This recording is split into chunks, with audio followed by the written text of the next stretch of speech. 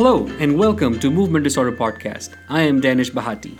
This week podcast will focus on Parkinson disease, and to talk about it today on our show, we have the great Dr. John Bertoni himself. Dr. Bertoni is Professor of Neurology and Director of Parkinson's Disease Clinic at University of Nebraska Medical Center, or UNMC. Dr. Bertoni has been in the forefront of all the advances in Parkinson's disease in the last 2 decades. He has seen them all and done it all. He helped develop all the drugs we have on the market for Parkinson's disease. His patients are his die-hard fans and would not see anyone else even if they have to wait for 2 years for a follow-up. I have a great personal fondness for him as I have been personally groomed by him. He has been my mentor in Parkinson's disease, and I still cannot pull off what he does with his patients.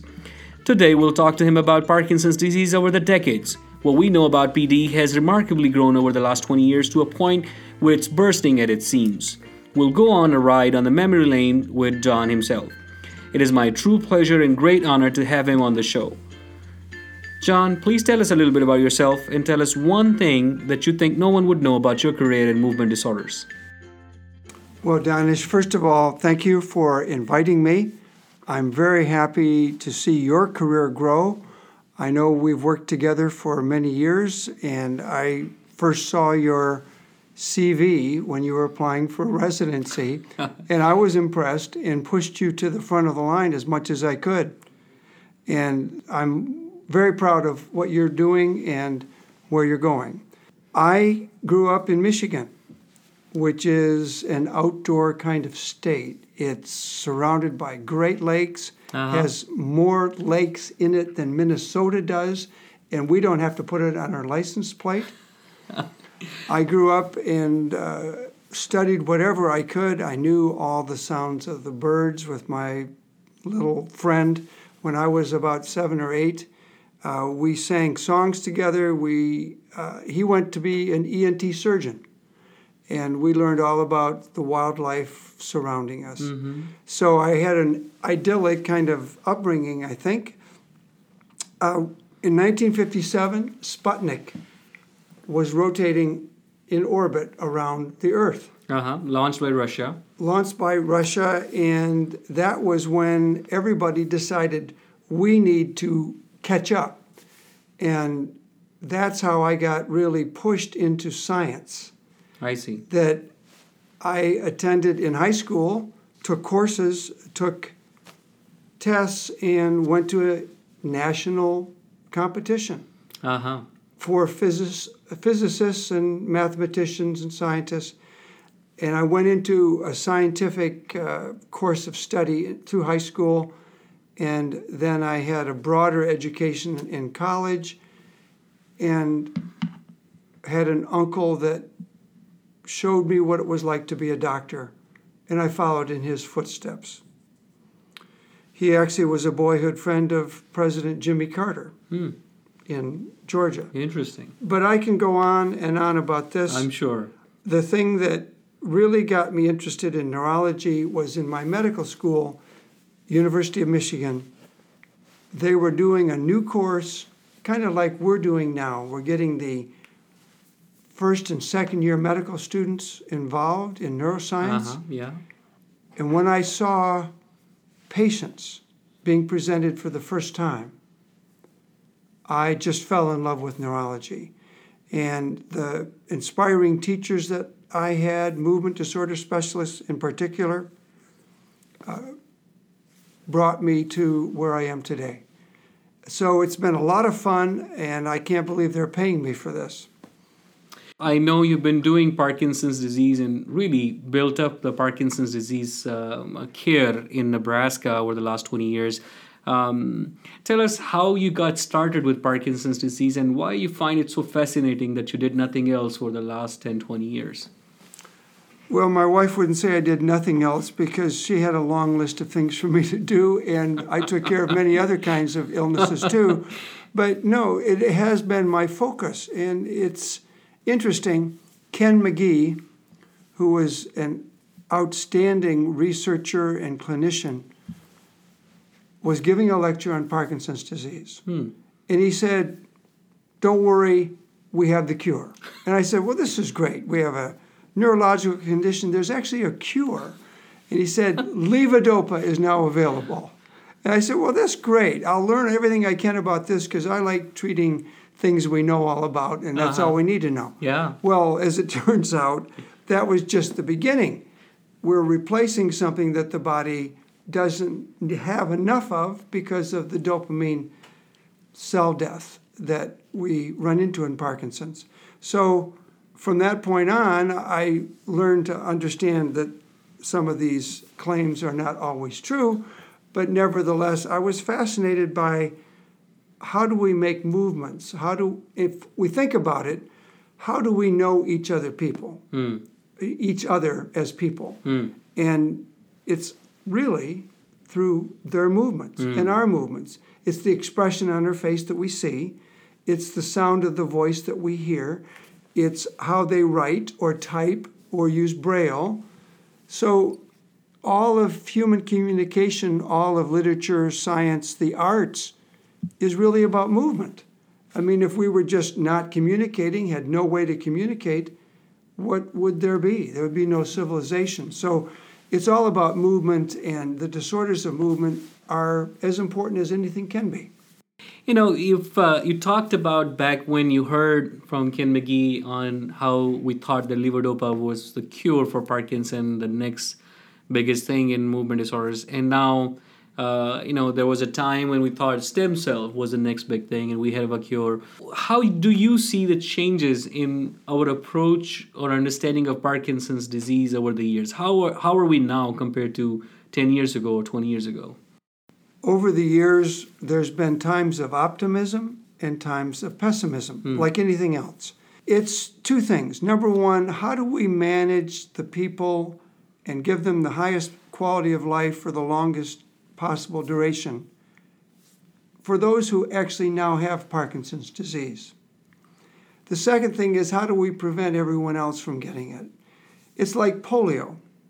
When I was a boy, there was a great fear that we couldn't even go out where there were people in public. We couldn't go to swimming pools because of a polio epidemic. Again, just a few years before Sputnik, when the vaccines came out, and the trials were headed at University of Michigan. And my uncle, who had such a big influence on me, was a pediatrician, head of pediatrics at Michigan. And I saw that the vaccine would prevent people from getting polio. Someday we will have a way of preventing Parkinson's disease, or delaying it long enough so that it doesn't really matter because we may not live that long. So really there's two things. How do you manage somebody that has a disease? Secondly, how do you eliminate the disease?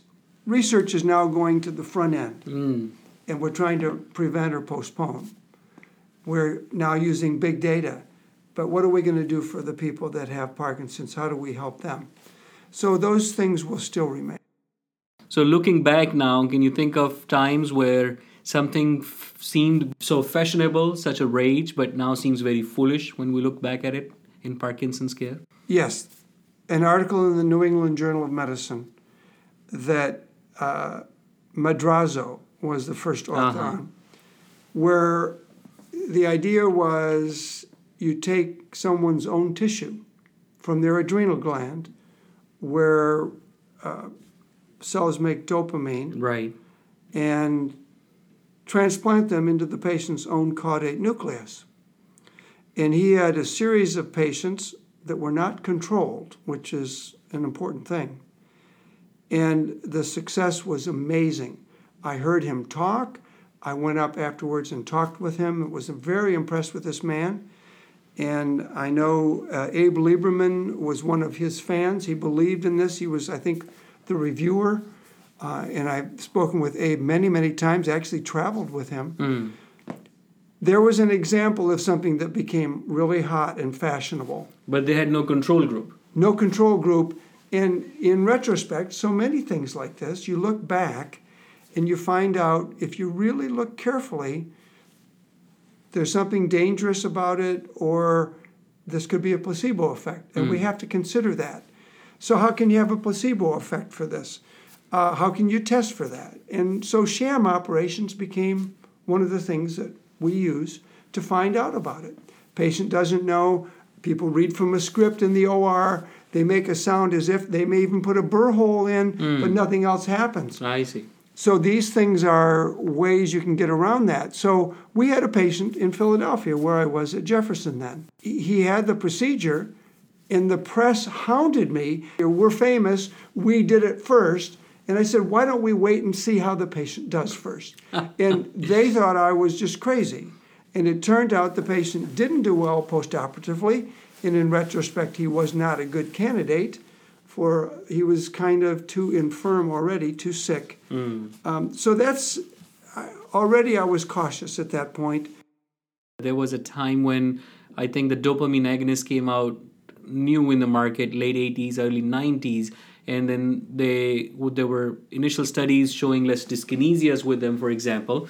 And then some experts really became a big fan of it. And there was a big dopamine craze as the first line of therapy for many years, and there was almost like a levodopa hate for a while. Were you ever part of it? What you thought back then? Well, actually, as you were mentioning earlier, I was involved. Actually, when Ron Pfeiffer was here, he was actually the one that began doing these here in Omaha, studies on ropinirole and pramipexole, and I took over those when Ron left. Ron was a giant, actually. He was the one that really established Parkinson's disease in Nebraska, and he's gone on to be an editor and has done fine work throughout his career.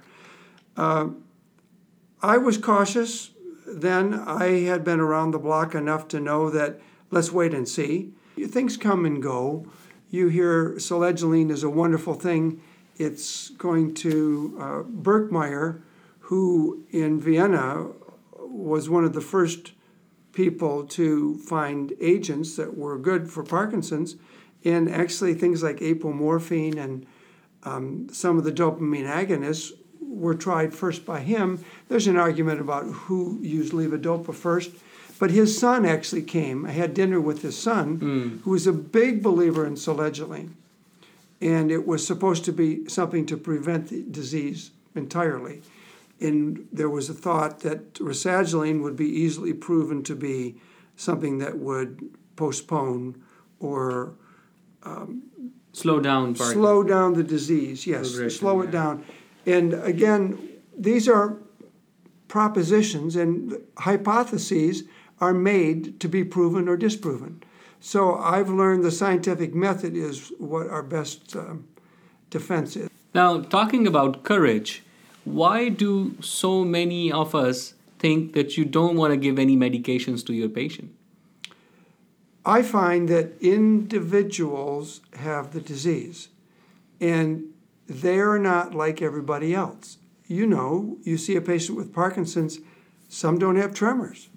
And you say, well, where's your tremor? Or I've had patients with very severe tremors, and then 10, 15 years later, I'm looking through my notes, you don't have any tremor. And the person will say, well, I used to have a tremor, but it's kind of gone away. So these things really, really change over time. And I think it's important, know the patient, encourage the patient to do everything the patient can do, take charge of the illness. I then propose once they get fit, once they get exercising, then we'll give them medication. I use it as, if I'm just going to give them pills and they won't take care of themselves, I think that's bad medicine. So I encourage them, and I do use it as, and I find that if I keep on giving them for every time they're having a life crisis and they're tremoring more, I'm not doing them a good service. I want to make sure it's wu-wei. And I remember our discussions and arguments about this. And sometimes, let them get over the loss of a loved one, or they're going through a lot of stress, they're sick in other ways. And, I found it works better. And when they need it, sure, we give them all they need. What is the most exciting thing about Parkinson's disease in the recent years? Well, let's see. I could answer that in the positive or the negative. I think the fact that we have more information available now that the Parkinson Study Group and all the cooperative studies that are now gathering a lot of data. we're learning more about the risk factors. And so I think number one is we have collectively a lot more information than we used to for risk factors, because I think prevention is what you do to treat diseases. And we tend to get end stage. The good news is we have more information. Hopefully we can start preventing things. But the bad news is that's going to take decades because it's such a slow process. What would be some helpful tips and tricks you will have for the residents for managing or diagnosing Parkinson's disease? I think the first one would be establish a personal relationship with your patient. It's not just somebody you have your back to and you're typing on the electronic medical record. Those days hopefully will be gone, and we'll be able to interact. We'll have a scribe so that you can do your job, and your job is not to type 150 words a minute. You need to make a connection with the patient, find out why they're here. Because if they're here just because they want you to tell them they don't have Parkinson's disease, then you can do all you want, but you're going to disappoint them. So, and then find out what makes them tick.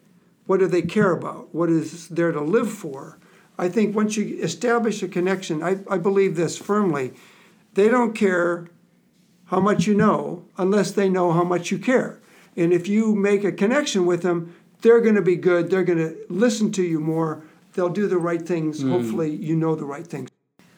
In the end, John, I want to ask you, I'm going to put you on the spot here and ask you, if I say, tell me about the most interesting patient you had with Parkinson's disease, which patient comes to your mind? When we do deep brain stimulation and such procedures, Jim Tarrin in Ann Arbor, Michigan, I was involved as many of his cases as I can. He had an apartment in Paris and was studying with the greats in Paris as well. That was when the lesions were destructive. And I remember helping him out, and I was the one that would touch the patient's hand, and you could hear the sound of fibers in the thalamus.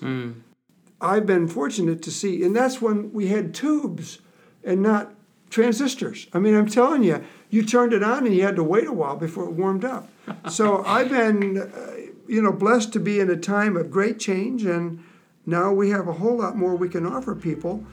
This was very exciting. Thank you so much for being with us on today's show, John. There's so much more to talk about Parkinson's disease, and I know we've not even scratched the surface yet. I hope we can have you back on the show soon for another great episode. But thank you. Glad to help. Thank you. Thank you.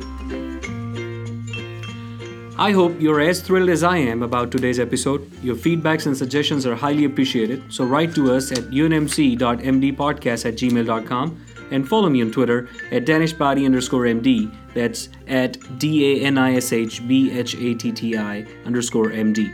Hope to see you next time. Ciao, ciao.